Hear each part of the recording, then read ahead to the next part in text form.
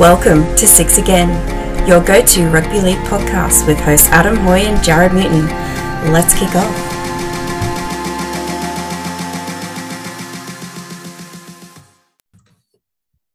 That was a crazy week of finals football. Loved it.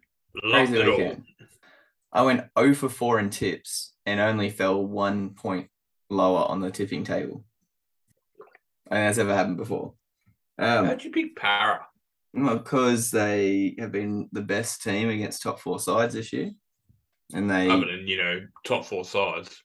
No, they beat... What? And they are a top 4 side. They beat Melbourne twice. They beat Penrith. They beat Sharks. One day you're going to actually listen to me about Parramatta. One day. No. I don't know when, but if I keep being right, you might listen to me. No. Because they've proved you wrong already. When? The fact that they made it this far. I never said they would never make it this far. I said that they'd fail straight away when they did. Nah, they'll be right. Right. You also said that Melbourne and Roosters would go a lot further. I know. There was a stat, the first time since 2005, the Melbourne All Roosters will not feature in the prelim final. Yeah, it was the first time since 2014 as well that Melbourne hadn't got past the first week in the finals. Oh, it's fucking... It's just amazing, the dynasty for those two. It's fucking... And it's great that it's not ended, but it's great that other teams are coming through, but Jesus Christ, you couldn't imagine that for so long. As a team, you're happy with a 4-year, maybe 3-year dominance, but these guys have been doing it for so long. It's fucking ridiculous. And what was the other thing? Another reason why Vossi shouldn't be around league anymore. But what was that? Well, let's go. You're talking about stats and stuff with finals. I think the last 10 matches, Andrew Voss has commentated Parramatta they'd won. And so that was a good enough reason for Wally to change his tip from Penrith to Parramatta. And then they lost. I was like, you can't even keep betting streaks alive anymore. Dude, they didn't lose. They got fucked up. The last time they played Penrith, so many people tipped Penrith. And I was like, why aren't more people tipping Parramatta? And Parramatta schooled them. So that was interesting. And then they played finals. Like, I can't do this. What is this shit? Well, I think the tipping point there was Moses going out of the game, but no, it wasn't. They were getting dominated before that. Oh, I'd say I'm going to say not Parramatta, bloody Sharks and Cowboys are a step above everyone, and then we'll dissect the rest from there. But we'll get into it. We have to give grades for Melbourne and Roosters. We will go into judiciary and injuries. We're not going to spend much time on NRLW outside of the results because neither of us watched the games this weekend because we want to focus on the finals. We'll cover Q Cup and New South Wales Cup results before wrapping it up. But we will start over at footytips.com.au. We should probably introduce the bloody podcast, eh? You think we should do that from the start? Nah. No, we're in straight to finals. 6 a.m. podcast. Adam and Jared. There we go. Footytips.com.au. So, Stevie Wonder tips. The only person to break 3 points. So, 3 out of 4. Not one person got a full round considering there were 4 matches to tip. Only person in the whole comp that got 3. A bunch of people got 2. Lots got 1. And even more got 0. 0 was the most popular score on the footytips.com website. So, take that as you will.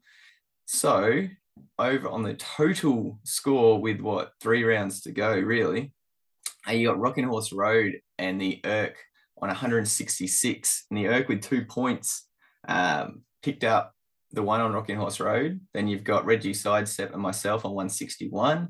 And then Spencer Jones and Chocopolyps on 160. Needing full rounds pretty much from now on in order to be able to catch up. Over on the street comp, I have a feeling that I'm out. Yes, I'm out. Damn it. Oh, God. Went against it a little bit. Yeah, so if you have a look at the street comp, 1, 2, 3, 4 people all knocked out on the Roosters tip. Benny Liner, you're the winner. No one can catch you. Well done. 2 years in a row. 22 was the longest streak of the season, followed by Ben Hunt for Dally M and R13 with a streak of 15, and then Dish Sharks and myself on 14. Yeah, and no one can catch it because there's not enough games left. All right, that's one comp done. Benny Liner, we're going to need your details because I've probably lost them from last year in order to get you your merch pack. All right, I'm just going to take that one down there. So the other thing I wanted to have a look at, see if any of our grand final bets have been rubbed out. Yep, Kieran's both got rubbed out this week. He had a Roosters Storm grand final, and that's done. And I had a Roosters Parramatta grand final. So I'm the only one of the three of us that have half a grand final still left, and that's hanging by a thread. So that rubs Jared's Luke Keary, Clive Churchill, and Dally M. Well, not Dally M. He can still win the Dally M. He can still win Dally M. Thank you very much. He won't, but he can still. And I had Joseph Manu for Clive Churchill, so that's gone, as is Kieran's JT. Who do you have for Dally M? Turbo. Well, that kind of got hamstrung early. Yeah, you're cooked. You reckon he's going to double up? Yeah, why not? I don't think any of us will get it. It's got Turbo, Cleary, and Keary. So let's just wipe our slate with that one, eh? All right. We will start with Q Cup and New South Wales Cup. So actually, let's start with Sunny Coast Comp. So I went to the footy on the weekend to watch our Palmy Devils play in the grand final. Can we not talk second on the ladder? that? Fortunately, they went down 20-8. Don't mention the team. To the other team. And that was their second grand final appearance in 5 years, and unfortunately, same result. It was a really good day out, and congratulations to Maroochydore for winning the A grade. I don't know about the other results. Maroochydore won the 18s. Jeez, that was a good day. Yeah, Maroochydore won the 18s, sorry. And Div 2A. So Palmwood's lost the thing. Div 2A, Coolum won that. And women's Clown. Oh, women's, that's right. Okay. And well done to Coolum, having the best jerseys of the day too. So that brought us to Q Cup and New South Wales Cup on the weekend. So Jared went through the encyclopedia that is the New South Wales Cup finals program, and Penrith are already in the grand final not the week coming, but the week after. And results over the weekend, Penrith 28 defeated the Jets 18, so that put Penrith straight into the grand final. Bulldogs 22 defeated North Sydney Bears 22-10, so that knocked Bears out of the competition. So the week coming up, Saturday 17th, you'll have Jets, who finished first on the table, taking on Bulldogs, who finished fourth, for a spot in the grand final against Penrith. In the Q Cup, so epic games on the weekend. Burleigh Bears 32 defeated the Capras 16, but definitely the Q Cup New South Wales Cup game of the round. Sunny Coast Falcons 26-24 victors over Tweed Seagulls, despite Tweed being up 24-0 after about 25 minutes and still up 24-10 with about 6 minutes to go. And Falcons coming back and winning that one in Golden Point after 2 tries in the 72nd and 76th minute. And then Tyson Smoothy kicking a penalty on the 82nd minute to win that one. Yeah, 26-24. So a massive comeback there by the Falcons. So finals week 3, so prelim finals will be North Devils taking on Sunshine Coast Falcons and Redcliffe Dolphins taking on Burleigh Bears. So the top 4 teams from the season all through to the prelims. And then the Super Bowl comes. Yes. On NRL Grand Final Day, winner of New South Wales Cup versus the winner of Q Cup. We haven't decided if we're going to go down yet, have we? To the NRL Grand Final? Yeah, I'm not going. All right, then. Jared's not going. People, we need someone to take Jared's spot. Okay. Sorry to say. Lazy bugger. God. All right. Lazy bugger. I have 1.5 children. So if you said we were going, then I'd have an excuse to go. But if you're not going, now I've got to find someone else to give me an excuse to go. Yeah. Oh, wait, you can just tell Maddie I'm going. Yeah, all right, cool. Done. Yeah. All right. Casualties, injuries from the weekend. So if you didn't see, and I don't think Mitchell Moses saw it either, but he got hit around pretty hard. It was bad. Yeah, it was a bad one. Bad concussion on Friday night. took the knee of Viliami Kikau and did not return after failing his HIA. It was was a all right cat in the one. sheds I don't think and- he was even allowed.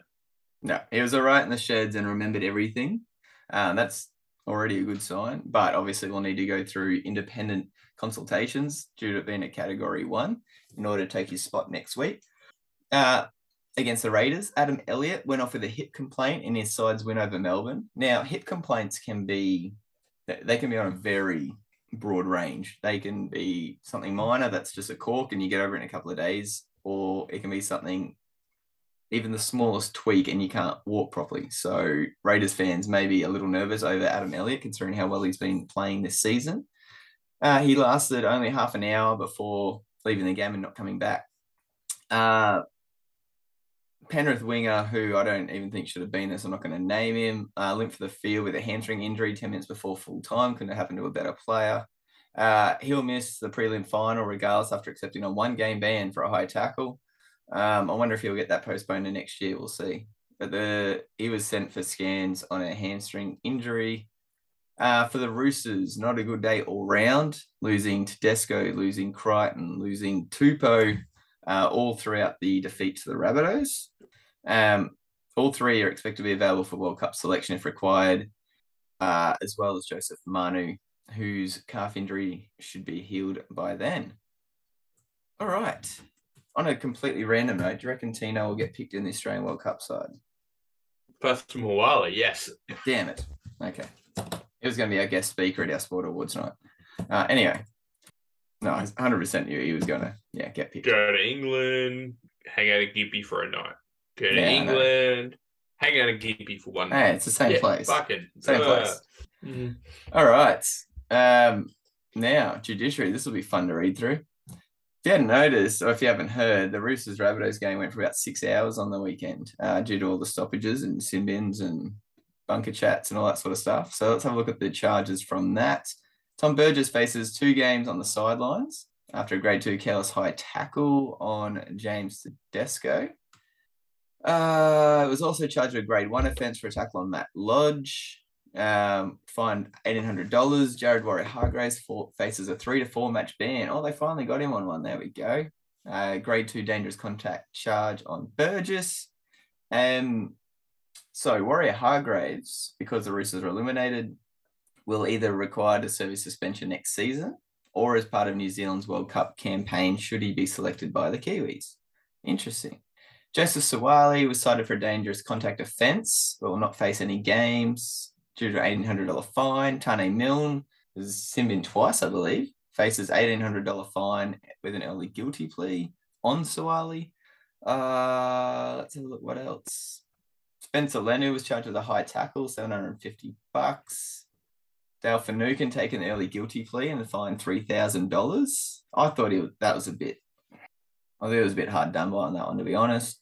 And Felice Kafusi accepted an $1,800 fine with an early guilty plea for dangerous contact. Yeah, so a fair bit done. So Finucane got taken straight up to a grade 3 as he'd already served a 2-game ban for a grade 2 earlier in the season. Okay.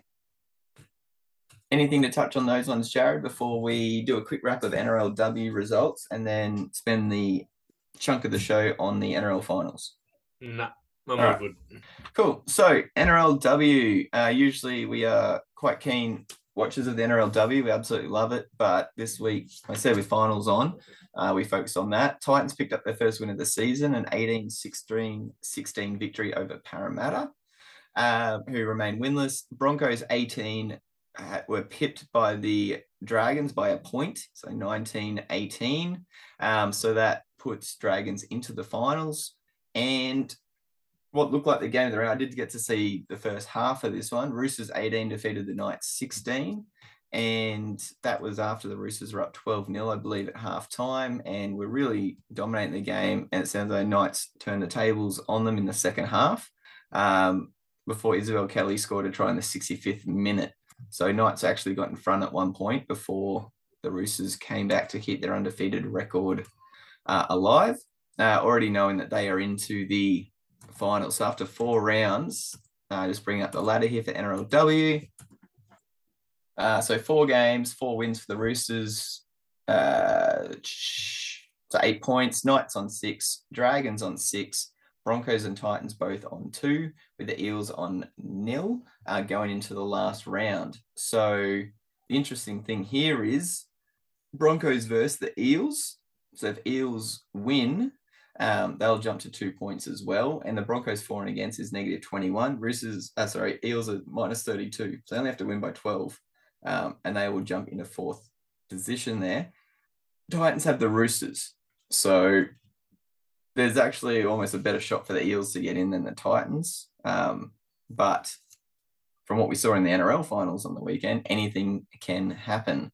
But yeah, Dragons, Knights, Roosters already in the finals, and we've got 3 teams all with a chance of I haven't heard someone 4th say that position. about Newcastle in ages. What Dragons? Sorry, well. All right. We're going to have a quick break there, and we're going to come back and have a look in depth at all 4 of the finals games, as well as saying goodbye to the Roosters and Storm for 2022. All right. So finals kicked off with the defending premiers, Penrith, taking on the serial top of the table killers from the regular season in the Eels. However, Penrith clicked into gear with Nathan Cleary having his first game back from his suspension. Didn't miss a beat. It was pretty good the whole night. It was a game where Penrith looked in control, and that control turned into points later in the game. But it had the feeling as though Parramatta were going to have to play a pretty perfect game in order to get the victory here, regardless of what happened within it. That's pretty much my whole... It was like Penrith scored in the 15th minute, Parramatta scored in the 28th, despite Penrith being the more dominant side, but it wasn't till the 50th minute that their scoring kind of opened up and points started coming freely. So it was a 7-6 halftime lead to Penrith. Yeah, look, I predicted it. There you go. Jerry got 1 for the season. There you go, yeah, buddy. I've been saying that for the last 3 years. It's a 3-year rolling review. Parramatta, since Brad Arthur took over, is 2 from 10 in finals games. As Adam said, they are well beaters during the season. And to be honest, like this weekend, they're playing Canberra on Friday night. With the way they're going, I'm not even sure about this because, as I said, 2 from 10, but when they get belted, you never like playing them the next weekend because they come out and absolutely flog you. So it's a weird little comparison in my head because I'm leaning towards them actually winning, but in saying that too, you never discount Canberra in these kinds of games. And maybe it's a Parramatta plan. They'll get belted next week in order to be able to win the prelim. The reality of it is I don't see them being able to win 3 games in a row in a finals series. I just don't see it. I'll be proven wrong. In the moments that we'll get to. I'll cop that. Sorry about that audio there. Sorry, mate. 3 games in a row. This game, Mitchell Moses was playing really well in the first part of it. Regal Campbell-Gillard was taking it to the forwards. Yeah, he had a really solid. Yeah, he was doing really well. To be honest, I didn't really notice anyone else on the field. It wasn't really anyone else for the Parramatta team who was really overly dominating. I just Dylan Brown. In my head, when Mitchell Moses got that really unfortunate, it actually I felt really bad for him. It was just he just put his head in the wrong position, and his head was horizontal, facing the wrong direction. When he got hit in the head, and I don't even like thinking about it. But in my head, the next Dylan Brown and Clint Gutherson should have done more. Got the ball, their hand on the ball at least 3 times a set. Not each, but you know what I mean? They should have been doing more. Gutherson should have been taking that unofficial. But he should have played in halves. He should have just jumped himself and taken the ball off Arthur. Like Arthur's, yes, he's a 6 and he's been training there, but Gutherson should have been that leadership role. And Dylan Brown should have been the Mitch Moses and touch that ball as many times and try to create as much as he could, but they didn't. And you can say that Penrith dominated. Yes, they did, but the times where Parramatta did have the ball in their hands, after Moses went off, their attack was just horrible. They just passing the ball around. And for me, I'm disappointed in Brown and Gutho just because that was their job. Like if, for example, back in the day in a Melbourne team, if Cooper Cronk got injured, Slater would have done more. Yeah, the backup Smith. Every solid team, if something like that does happen, someone comes on to fill the void, or someone already on the field in another position fills the void. And Parramatta just didn't. Like, you can say all you want, oh, Parramatta's dropped off, Mitchell Moses went off the field. Shit happens in finals, guys. You're going to have to win no matter what. And using a Cat 1 concussion as an excuse doesn't fly in a finals game at all. It's just not okay. And the players should have stepped up. I'm thinking over the last, like, there's been 2 games only in the last few weeks that have shown to me that Mitch Moses is the most important player in the entire of Parramatta's team. And that was when he came back after that finger injury, after they'd been, like, he missed the week.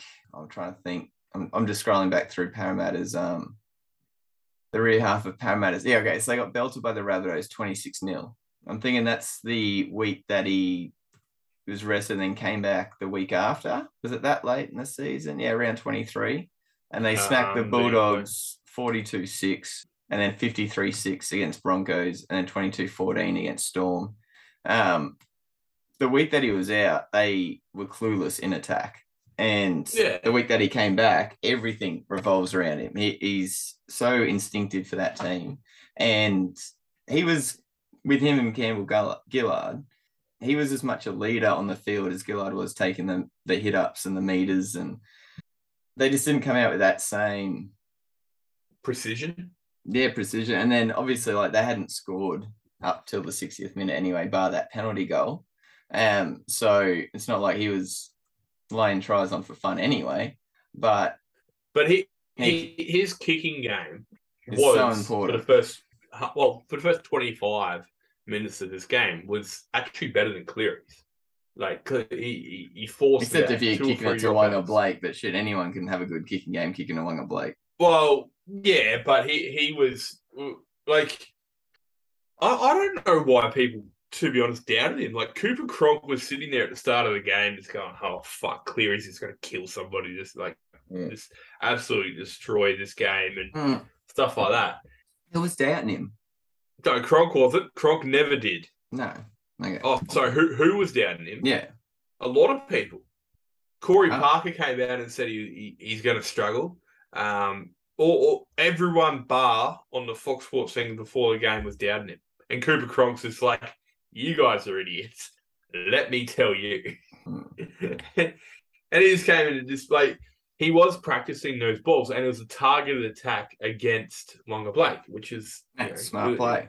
Yeah, it was. And that's coaching. Kick to Blake. But, like, there was I'm just really disappointed. Like, I would have been, and it's going to sound horrible, but I would have been quite happy to be proven wrong in this game with Para. I would have liked to see them do better than they did, because they do have the team. And when you actually watch Parramatta when they're playing well, they're a fucking good team to watch. I picked Parramatta not because of doubting Cleary, but Parramatta, like, to me, Parramatta have been playing better as a team over the last few weeks. I know Penrith's been winning, but so's Para, and I believe that how they've been winning was going to be harder to stop. And then watching the kind of arm wrestle as the game started, and then how Brian Tu'o scored the first try, which was like from broken play and a ball being knocked back and it bouncing around and then tapped down, and then him getting it on the outside and going through. I went, oh shit, okay, if they're scoring tries like that, this is just one of those nights where, you can feel early on where if a team scores a try where there's 3 or 4 bounces that have to go their way, it taps back perfectly. Obviously there's skill involved and all that, but you're watching it going, the first time that happens for the other team, they're going to knock on the first touch in that same sort of style. And I went, Penrith are too good a side in scoring tries where they set everything up and control it, that if they're getting tries like that as well, it's going to be even harder. And it proved to be. And one thing I did want to say on this was, fuck you to all of the media people going out and saying that these games need to be moved to the big stadiums so we can get more people in. Mate. I get that side. I get the money side and all that sort of shit. The NRL's not short on coin. A $43 million profit last year showed that. There is not one sport in the fucking world that would move a home game somewhere else just to appease the freaking board and shit to get more money. The masses. Did you see that Penrith saying it was rocking? And if I'm an away team, hell yes, I want the home team taking it to a big stadium for more money because it's not going to be intimidating. Penrith perfect example was intimidating. The perfect example for this one was the Cronulla Cowboys game. Like they played at Shark Park, man, and you when they walked out, you're like, it's full, but it's a tiny stadium, dude. That game went for 93 minutes. The crowd did not stop. Would have been more tired, not more tired, but pretty fucking tired compared to the players because they were going off the entire game. It was epic, and I would have loved to be in that stadium. It would have been absolutely amazing. Like, imagine standing on the grass in that game, and like you look at it compared to obviously the Roosters Rabbits had a bit of malice. This had no malice in the game. It was just who was going to just do that brilliant play at the end, and then did you just jump into the next game randomly? No, it's not the next game. Well, my point is what you're saying is that these stadiums need to stay around. They need to fund these stadiums. They need to keep hills. They need to do all this because I've been to grand finals where there's 80,000 at whatever Allianz. I've been to Suncorp at Origin games with 50,000. I've been to Newcastle when there's like 16,000. And while it's not as intense at the Newcastle, but it's so much more fun just having the hill, that kind of stuff. Otherwise, as opposed to sitting in your seat 40, 50, 60 meters up in the air at Allianz trying to guess. Like, the only reason we can tell the players is we know who should be standing where. Yeah. Like, it's just... That guy's like, you want to move to the big stadiums. He's obviously hasn't sat in that stadium at ANZ for a long time. It's easy to watch it from the press box, mate. You get pretty good seats. Jared's 100% right. We were at the Broncos-Cowboys grand final, and we were like third row from the top. And you're literally buying tickets to be there as part of the atmosphere. Because you can't see... There's no intricacy of the game that you can see from up there. It's literally, you only know who's got the ball based on your knowledge of who stands where on the field at what time. And they're kind of... And just by their build as well. Yeah. Kind of... Because you can't see the numbers. You're not part of the game. You're not invested in the actual... contest. You can't hear the hits or anything like that. Yeah. It's if they want to do that, it'd be way better putting the $20 million into each of those stadiums and adding another 15,000, 20,000 seats. I think I've said this before. Even our level, like I've played at the stadium at Central Coast. I played at Redcliffe and stuff like that. But if anyone ever gets a chance, and I doubt they will, but Pomona Rugby League, their field is. You got the field, but in the right back corner, you've got this 3-story fucking clubhouse, and you play. If you're Pomona, yes, Pomona. If you play there and you're standing there ready for a kickoff as a half or front row, or you're ready to kick the ball like for a conversion, or you're defending your line, it literally feels like there's at least 100 people up there every game, and the amount of abuse and fun and it's so enjoyment it's so much fun. You look up, you're like, oh shit, you cop it, and then they all shake your hands at the end of the game. But the beauty of it, it's got both sides. It's got the on that side of the field, because that's one side. In the back corner, they've got the bench, both benches. On the other side, because there's nothing to do in Pomona, all the locals pull their utes up. And they've got the Eskies, and they just sit on their utes about 2 meters away from the field with a fence in between you. And usually when there's a Pomona game, when we used to play, it was the fucking rodeo earlier today or the thing. So these guys are fully cut by the time they get there. Man, it is so much fun. Like that's football. That's where football was made. And like Shark Park, all these stadiums need to be preserved. Belmore, I fucking love Belmore to get like I said, instead of putting the fucking massive development into the big stadium, add an extra 15, 20,000 seats on at each of the small ones. Oh, Belmore would be amazing. I'd love for Belmore to get redone because I'd want to go there with my dad one day. And easily the upset of the weekend and the worst game of the weekend too. Yeah, we had Raiders 28 beating the Storm 20 in Melbourne after taking a 16-8 halftime lead, 5 tries to 4, with Coates getting a treble hat-trick for the Storm, and Jordan Rapana getting across for what pretty much wrapped the game up for the Raiders in the 73rd minute. Jamal Fogarty kicking 4 out of 5, Munster 2 out of 4. There were definite moments towards the end of the Storm season where a Pappenhausen would have made a difference, not just with his influence, but also the goal kicking. I think I don't know, it's like a security blanket. Nick Meaney wasn't kicking him real well last week, and I think he had a slight injury anyway and wasn't able to kick. But I think this is the result that not many people saw coming, despite how well Raiders finished the season. It's another thing to fight your way into the finals than it is to keep that momentum going, take it to Melbourne and beat the best team of the last decade, or best club of the last decade, I should say. Fucking credit to him, man. I didn't tip this. I was pumping up Melbourne to cause a few headaches in this final. I highly doubt they're going to get knocked out in the first round. First time since 2014. There's literally rugby league fans that have never seen the Storm kicked out this early. Yeah, so there's albeit they're 8 years old, but anyway.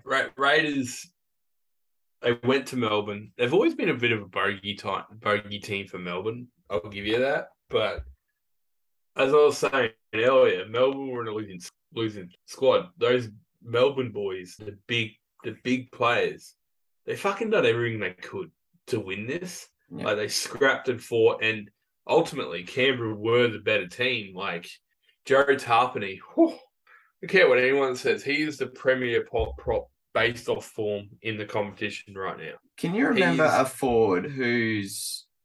I love his build. Well, he's been like, when he came onto the scene, I remember it's so many... Newcastle. The impact that fantasy football's had on players that I remember now. You don't let me finish my sentence, but yeah, when he came onto the scene in Canberra, because he did start at Newcastle, and he had a season where you're like, man, this guy has something that some of the other young forwards just don't have. And then he kind of like just disappeared. And you were waiting. I was going, what happened to this guy? He was killing it for a youngster. And they talk about sometimes the props. No, because he started in Newcastle, didn't he? No. I mean, like when the year you come up, you get a bit cocky and a few niggles come your way, and then the next year you struggle a bit. No, I'm talking about after he went from Newcastle to Canberra. Oh, right. Okay. Yeah, so his first year in Canberra, he was, to me, like, from what my memory of it was incredible for a player of his age in that position. And then you saw, and like we always hear that props mature as they get to the ages 26, 27, 28. And he had a couple of barren years, and he had injuries and stuff last year, and then just boom, full year of consistency. Bar a couple of weeks. He had that rib injury leading into the finals, missed a game here or there. But has there been a player in recent memory that you can think of that's done this sort of jump and kept it consistent for this period of time? No, especially at prop. He's not even just doing his job; he's doing everyone's job. Yeah. He's going above and beyond like every week. My favorite thing about him is just his build. Like he's got that, I don't know, that Sonny Bill Williams kind of build where it's just tall and just thick, but it's like agile as well. There's no disproportionate part of him, which he just like, yeah, cool, man. Like he's a new age where he's got the big shoulders, he's got the strength, and he can do the hard yards, but he can flip the ball around. He can, outrun a center when he needs to. Like he's just. I could outrun Brett Parker.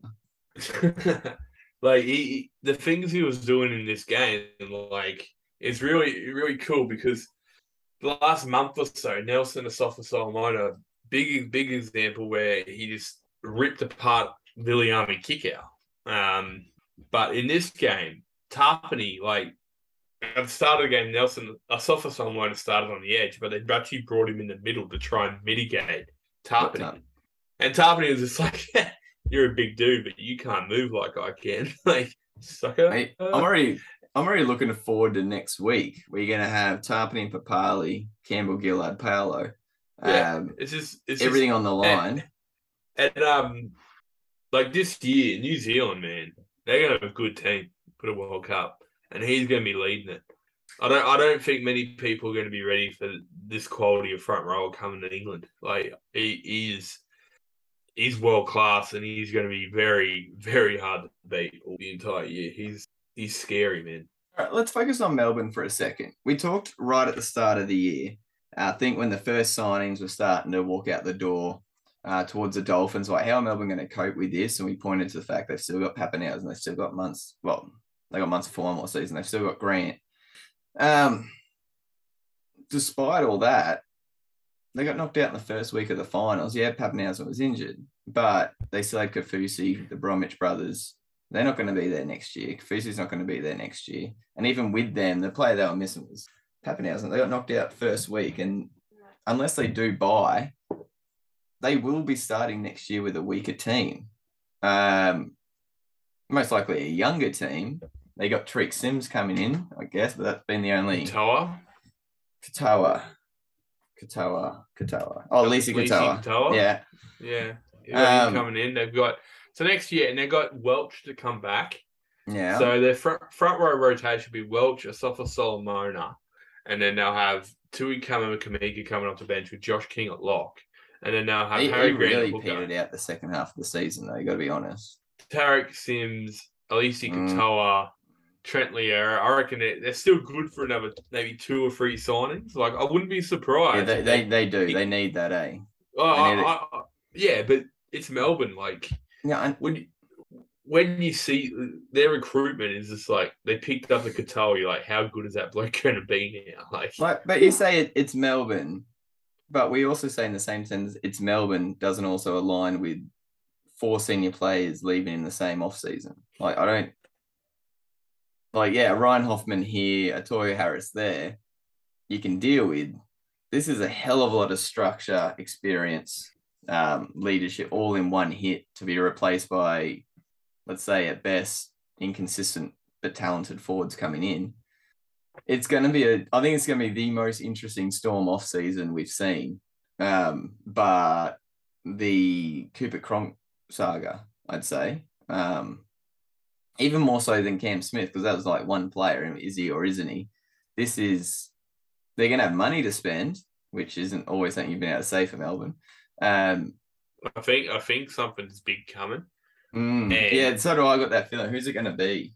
Oh, I wouldn't be surprised. Players. Who's it going to be? I wouldn't be surprised because there's 2 players. One has asked for a release but got denied, but that's going to get re-talked about soon. And one player who hasn't been re-signed before that nearly got signed by Craig Bellamy earlier in the year. That's Matt Lodge and Payne Haas. See, Payne Haas, I see. Oh, I don't know. And look, also, Jordan McLean hasn't been re-signed by Cowboys, ex-Melbourne player.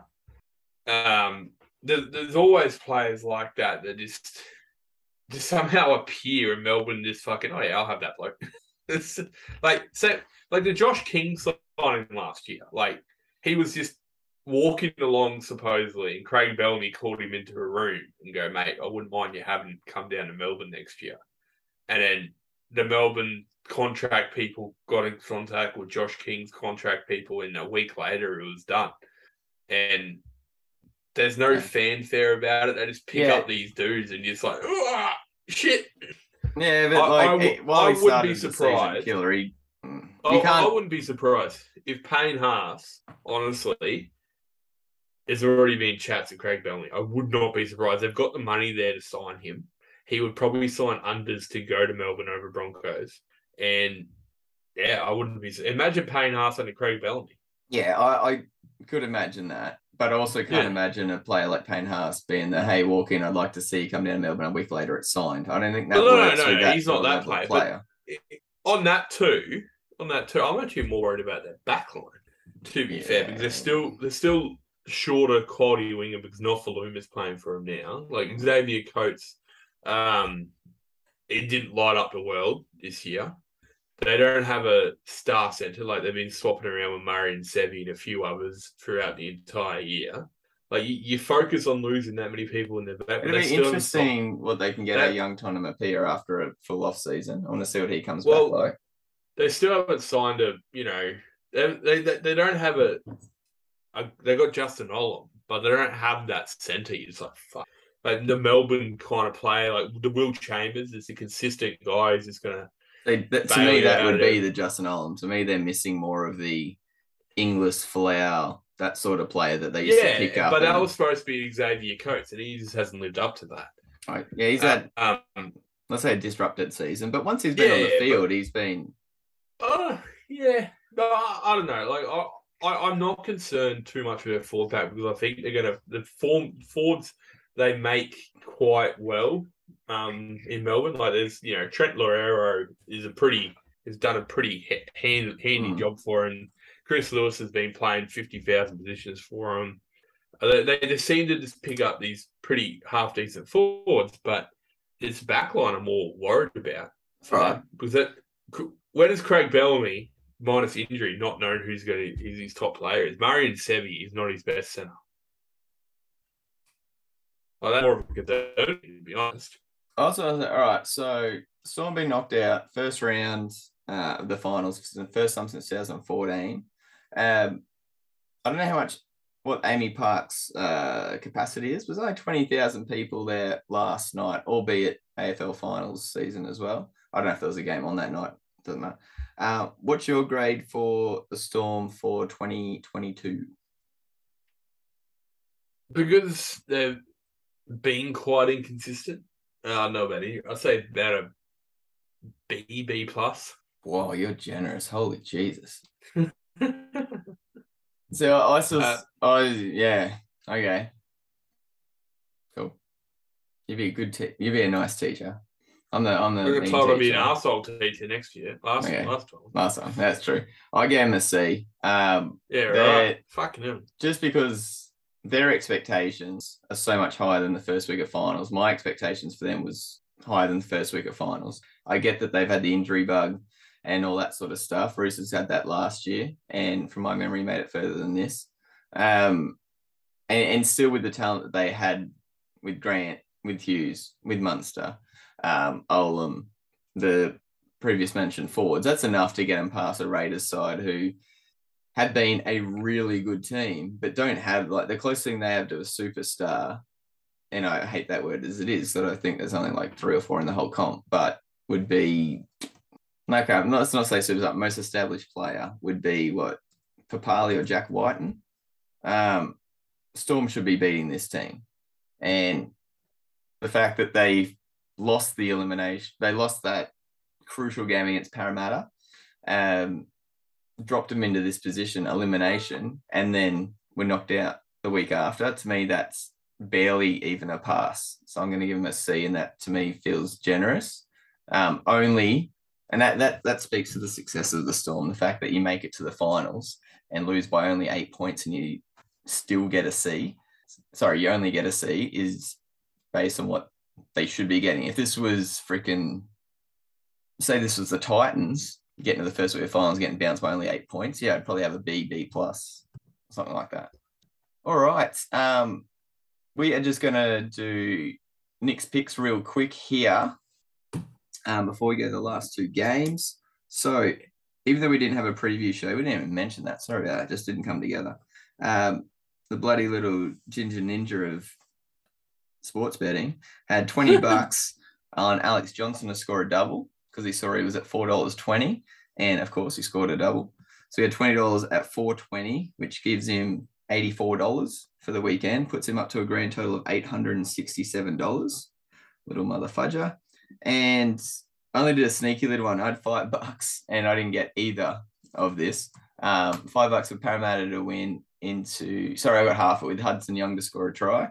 I got the Hudson Young part, lost the Parramatta part. That was paying $8.12, but I only had a $5 on that. So that drops me down to $204. And Jared, did you have any on this weekend? You're still sitting pretty on your 60. I'm still confident I'm going to win this. I just got to put a mega bet on and just destroy you all. All right. Well, we've got 8 minutes till the time runs out. So let's wrap into the best game of the weekend. Cowboys 32 over the Sharks 30. If there was ever going to be a game to sell rugby league to the rest of the world, this was it. The quality of points scored in the first half was some of the tries were just world class, and from individual efforts like Toby Rudolph's just pure power and strength, just determination, carrying like 4 Cowboys from where did he get that ball out? Nico Hines putting Talakai away. Yeah, that was just people don't. If you're a casual rugby league fan, you may not understand what Nico Hines did in order for Talakai to have that much space. You're probably looking at, how does Talakai have that much space? He didn't. It was a sleight of hand from Nico Hines, who got the ball and in the same motion as getting the ball, moved to his outside, which shifted the defense, and then he pumped the ball. So he threw a dummy. And even though his body had moved outside, that pump of the ball froze the defender, and then he gave the ball, which literally allowed Talakai to run into a 3-meter hole, 4-meter hole.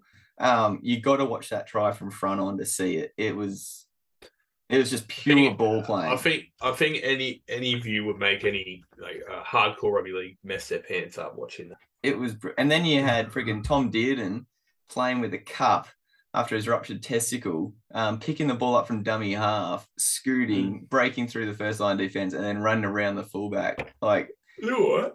And then it was champagne footy.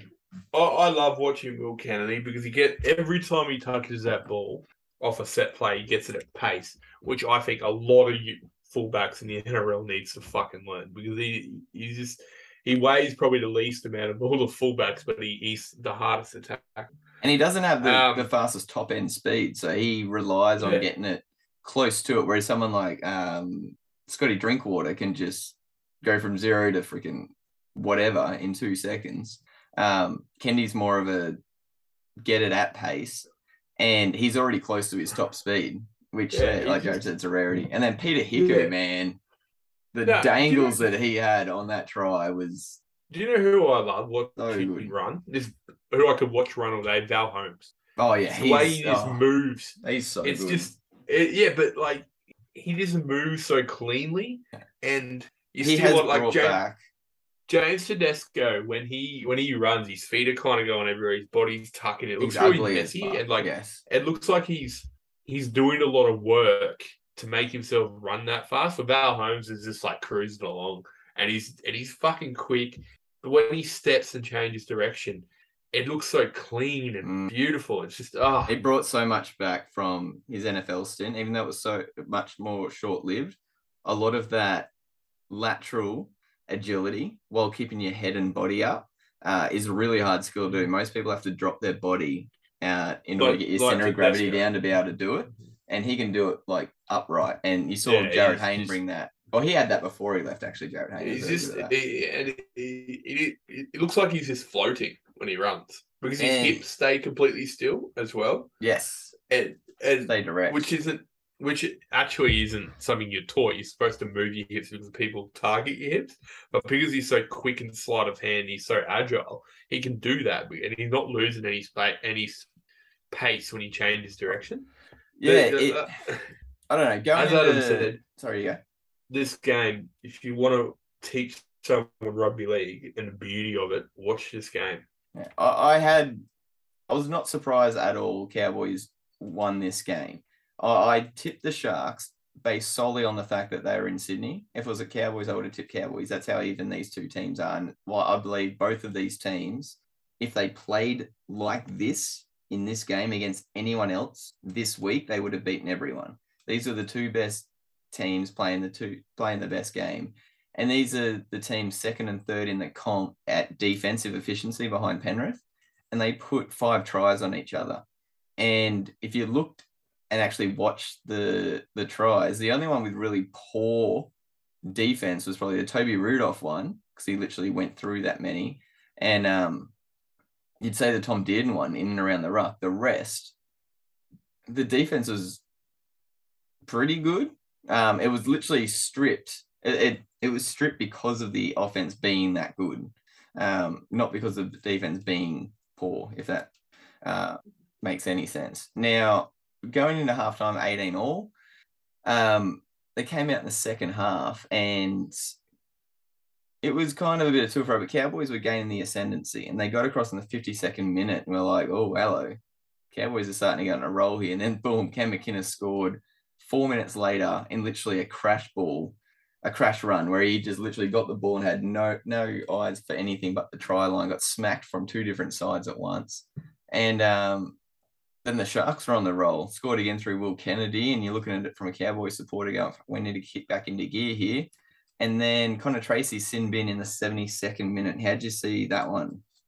Legit. He had his arm around him. Yeah. It was fine. It was the right call. It's definitely, I saw a couple of on social media going, penalty try. It can't be a penalty try when the defender's in that much vicinity, because even if Valentine Holmes caught the ball, Connor Tracy could have punched it out of his hand anyway. So you can't call a penalty try on that one.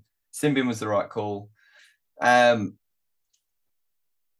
missed a conversion through the game, but kicked a penalty goal in the 72nd minute based off that Simbin, and it proved crucial because when they scored a try, that tied it up that put them within 6 points. And then to me, the man of the match scored the try in the 79th minute with Jason Taumalolo. Absolutely epic performance by the big fella. Now, you can have your Josh Kings, your Trebojeviches, your Cam Murrays, your Isaiah Yos. I'm taking Taumalolo hands down any day of the week because he does stuff that not one other forward in the comp can do at the level, at the consistency for this long. And it's been a far cry since I think the last time we talked about Peyton managing his minutes. I still think he should have been playing more minutes through the season anyway, but he played the full 82 minutes in this game at lock for a dude of his size. Not only scores the try in the 79th minute to allow his mate Holmes to tie the score to send it to Golden Point.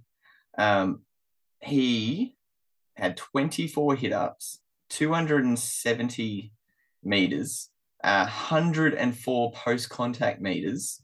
That's the same amount of meters altogether that Tom Gilbert ran for, who had a pretty decent game. What else are we going to have here? I've got them all lined up. 8 tackle breaks as well, to go along with obviously his try that I'd already mentioned. A dummy half run, which was hilarious. He picked it up and ran it for 14 meters because they just weren't expecting it. 42 tackles to go with 4 missed, as well as 4 passes. And if you didn't notice, his cutout ball was the one that set Peter Hiku off in the space for him to score his try. Like, this guy is freaking massive, and that cutout ball that he threw was left to right, most people's weak side. What was that, a 15-meter ball? While he'd taken it into the line. He's just incredible to watch. The intensity he was running at in the 80th minute was the same as the first. And that's the Taumalolo expect, 270 meters as a forward. And the only person in the entire team that beat that was Peter Hiku at 314, who had obviously a monster game. He was incredible. It's the reason why he's my favorite player in the comp, and he's not even in my team. But Valentine Holmes is my close second. They're just my 2 favorites to watch, and for the reasons we've already described. You know what? They're good representatives of the game too. They are.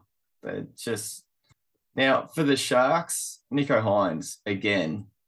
He's so good. Like I was worried when they signed him to go to halfback. I was like, yeah, 5'8", I can see fullback and see halfback. He's going to have to do something that I haven't seen him do consistently. We've seen flashes of it. You look at this stat line: 3 try assists, 4 line break assists.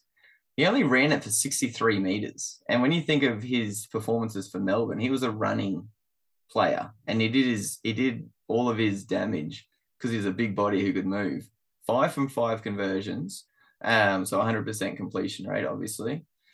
What else to go along with 28 tackles, 6 tackle breaks. 1 tackle break. I mixed up him with Toby Rudolph just then for a second. He was. And 751 kicking meters. Like, holy fuck shit. 24 kicks. The next highest on the team was 1.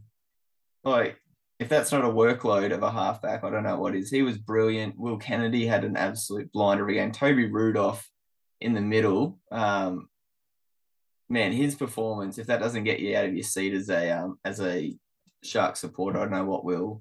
Who else had a really, really solid performance? Talakai, 237 meters off 21 hit-ups to go with a line break and a try. He was brilliant. It was just such a good game to watch. It was pretty hard to find a poor performance from any team within the game. Oh, I'd be happy with that as a grand final. It was so good. Okay, next game. Oh, yeah, there you go. 82 and 80% completion rates. I knew it would be pretty good. Sorry. Yeah, look, next game, probably not the best representation of rugby. It would have been it probably would have been a fucking fantastic game in the 80s. I loved it. I had fun. Watching it. I had that. I've had that still in me, the stupidity in it. But yeah, South ended up winning. There's some. This is a really good representation of if you win, you get the headlines going for you. If you lose, you get the media coming after you. This is a really good example of that because it's just there's things that happen in this game for both teams that you wouldn't advertise too much at all. Yeah, I think Jared and I have quite differing opinions of this game.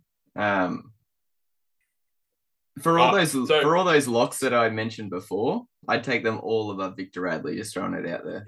So it was interesting because I watched the game, and Adam runs the podcast. I assumed he was watching the game, but whatever. I had my son's birthday party. Turns out he wanted to spend time with his son for his birthday party. I don't know why. Can't tell you. I didn't know anything about the game. Yeah, but I watched the replay. I messaged him. I'm like, man, you have to watch this. And I'm pretty sure he was probably just intending to watch the KO mini at one point. And I was just like, dude, not in finals. No, you need to watch this full game. And then it was really funny because at one point he's like, Tane Mills shouldn't have been sin bin. I'm like, which time? No, I said Victor Radley. Yeah, Victor, which time? And I was like, huh? Like, sin bin twice. Oh my God, 2 sin bins. No, he didn't say that, but that's what I was kind of leaning towards because there's this sin bins galore in this game. It was amazing.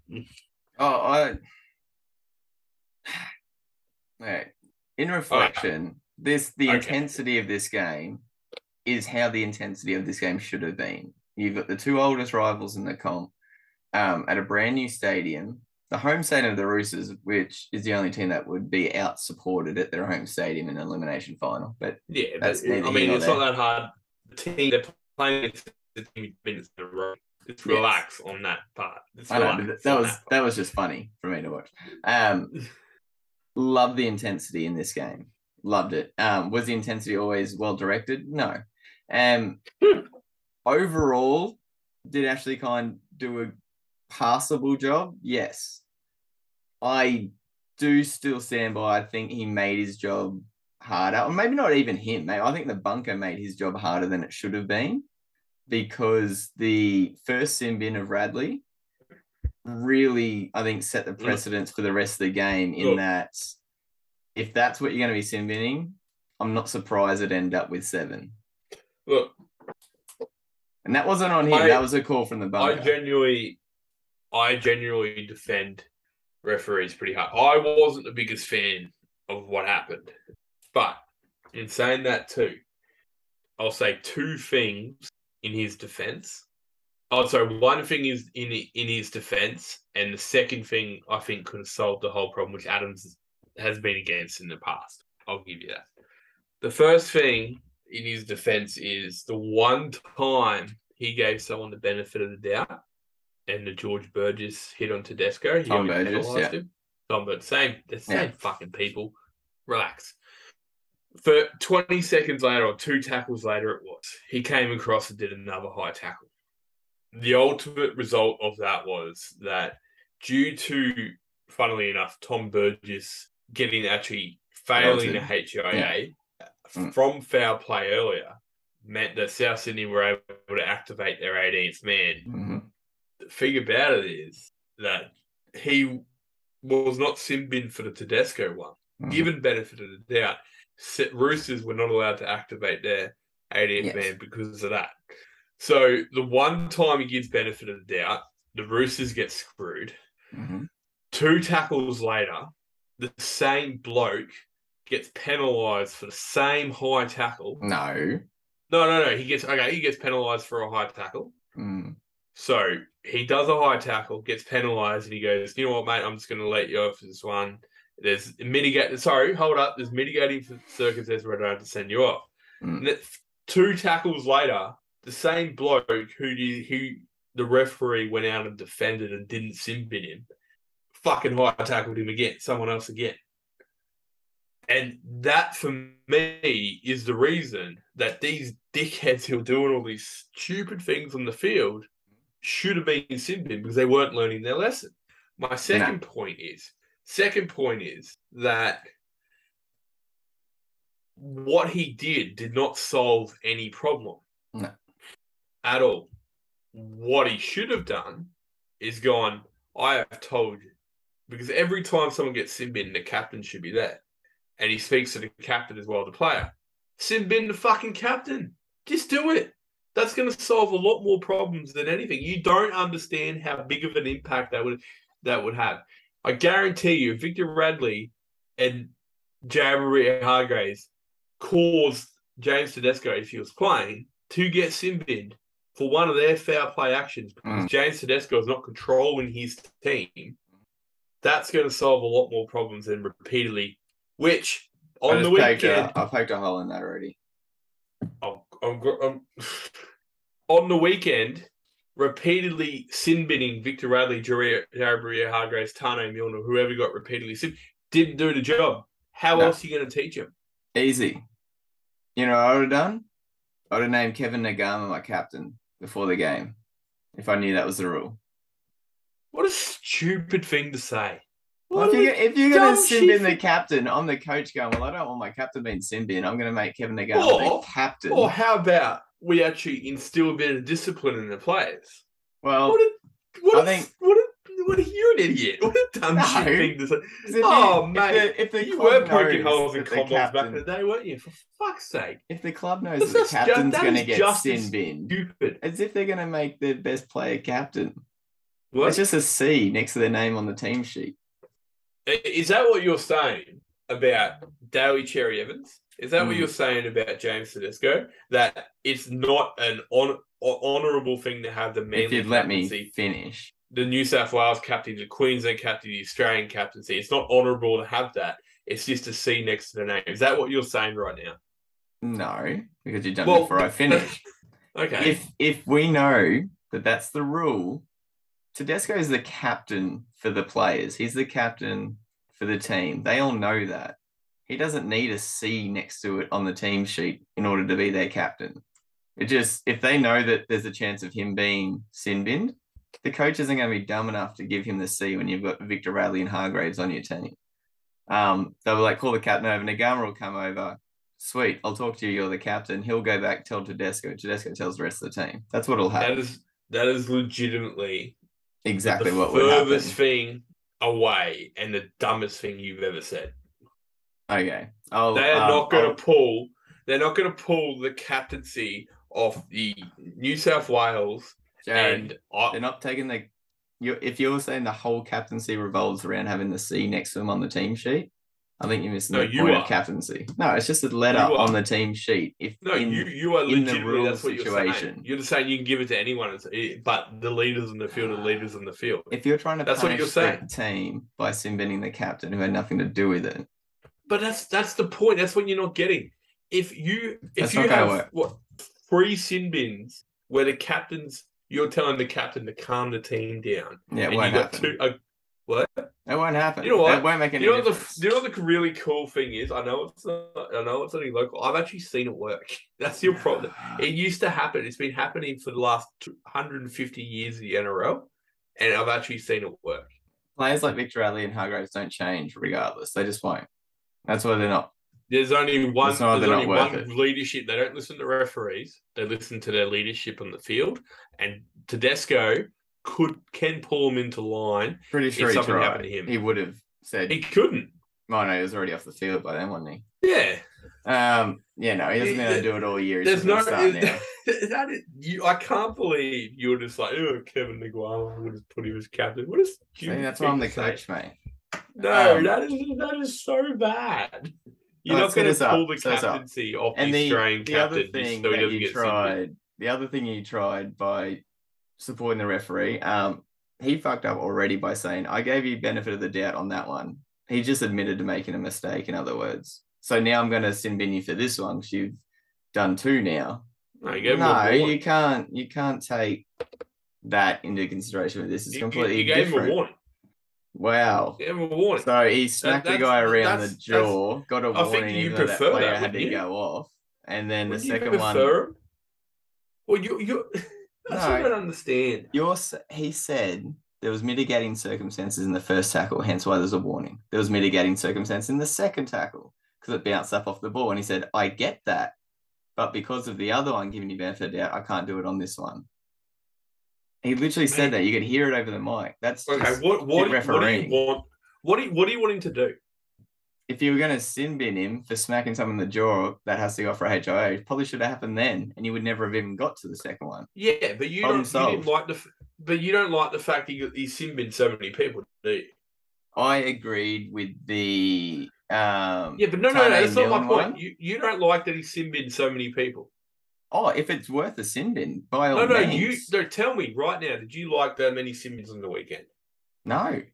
You didn't like that many sin bins, but on the other hand, you're saying that the first one that Burgess did was justified, but he shouldn't have let him off for it. The second one wasn't justified, but because he did it twice in 20 seconds, he shouldn't have been sin bin. No, I'm saying the second one, because it bounced up off the ball and hit him in the chin, that happens like 8 times a game. It's not a sin bin offense. The only reason he got sin bin then was because it was 2 in a minute and he put them both together and said, all right, I can sin bin you now, when he should have just done on the first one. Dude, where is anyone going to learn about complaining? I don't know. Referees when they start getting it right. High tackles. One, the players took a dive. Second part is all of them. Victor Radley was not a sin bin. The Tane Milne one where he left his feet and I can't remember who he hit. Was that the Sawali one? Oh, I can't remember. Definitely. He was off his feet. He had no control over what he was doing. It was a swinging arm to the throat. Yeah, sin bin. Actually, Tom Burgess smacking Tedesco. Should have just sin bin there and we wouldn't have even got to the second one. Those two, sweet. The Victor Radley wrestle thing on the ground, no. Did he close his fist and hit him with it? Not from the shots that we see. Maybe if they release one from the other side. No, from the shots I saw, he closed his fist and hit him with it. Jeez, if that's a hit, bloody hell. So I think. Okay. Now you want one of those things at the festivals where you punch it and it determines the how heavy you punch. Is that what you want now on the field?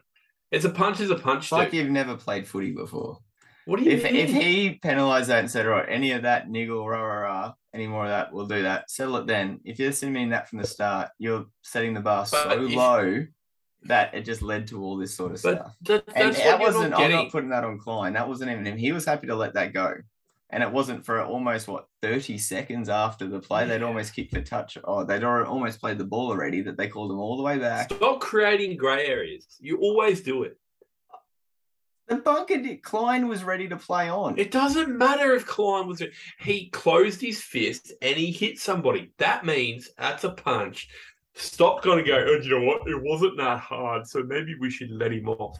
You know what? That's fine. You can do that. But then 2 weeks later, someone does the same thing and they're going to go, you know what?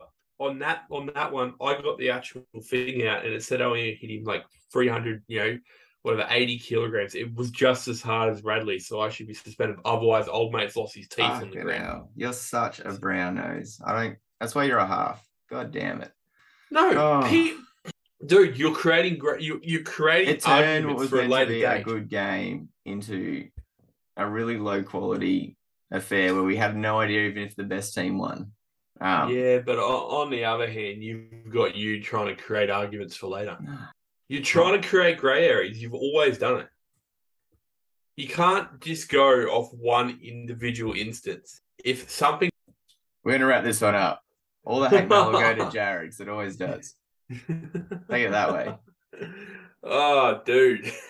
If you like this sort of game, send Ash Klein... No, not Ash Klein. He was all right. Send the bunker some love mail. If you want to see the players on the field for minor indiscretions... the fact that only 2 of them got suspended. Tell Peter V'landys to keep his fingers out of the game and stay on the business side of things. Hey, Jared. I don't think Adam listens. I do. No, you don't. I just watch better products on TV. No, you don't. You just won't get NRL sued for concussion. That's down the line. That's down the line. Yeah, our kids won't get to watch rugby league because Adam's okay with us getting sued. Happy days. No, NRLW will be around. It's a better product. So going into the Roosters get a C for me as well. Because for that squad they should have done a hell of a lot better than where they finished. Yeah, I agree with that. And yeah, they played their grand final last week by the look of how they started this one anyway. Outside of they're not. Yeah, that's right. They started slow. They came back 2 tries, looking pretty good, and then it was the outside back show from the Rabbitohs. Cody Walker injecting himself where he should have, and Latrell Mitchell, apart from being on the ground for half the game, actually did some good when he had the ball in hand. But South's best was Campbell Graham, in my opinion, and for the Roosters, it was probably the same player who's been their best for the last few weeks, and I'm going to give it to Nat Butcher. Scarily good player. He's going to be he'll be playing New South Wales in 2 years, I reckon. It's going to be awesome when he's coming off the bench next year again. Someone's going to have to pick him up. Well, Tupouniua still needs to come back. But saying that too, Crichton was coming off the bench for him early in the year. Oh, yeah, that was a kick up the arse, though, for Crichton, I think. Because once he... that only lasted 3 or 4 weeks. And then he started every round since then. Yeah. I don't know. He was just... both... I'm not mad at any of them players doing it, though. Who would you let go of out of those 3 if you had to? Probably Tupouniua. Well, only because he runs a hard line, but so do Crichton and Butcher. I don't see Tupouniua have any ball skills. Crichton and Butcher does. I think they're both more all-round players than Tupouniua is. They're the only player, and that's a hard choice too. Yeah, I think it is too. I'm just trying to find. I don't even know how to spell his name. So Tilly, there he is. Oh, okay. I was going to say I'll just take whoever's younger, but him and Butcher are born the same year.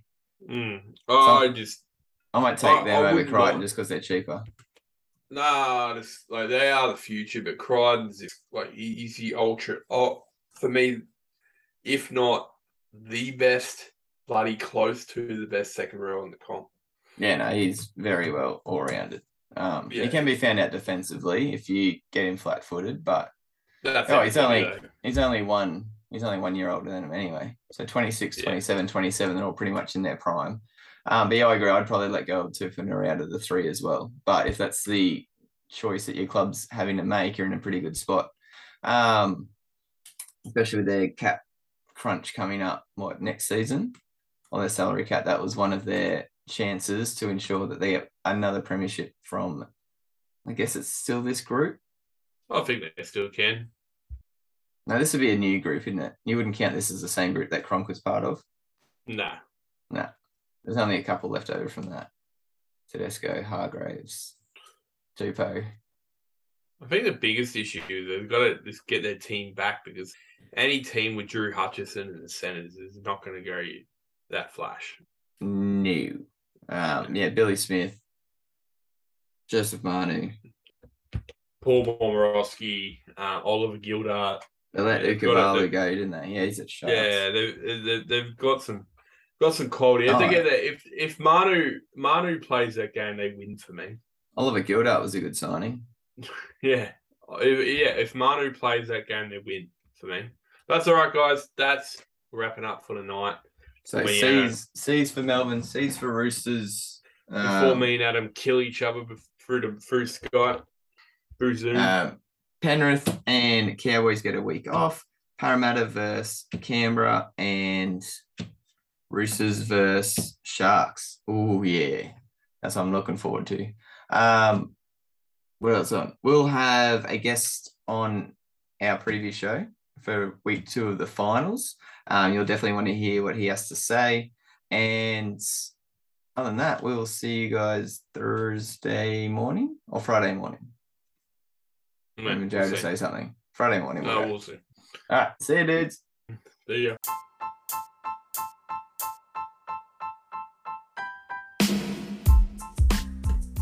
Thank you for tuning in to 6 Again. Connect with the show on Twitter, Instagram, and the 6 Again website. All links via the show's bio.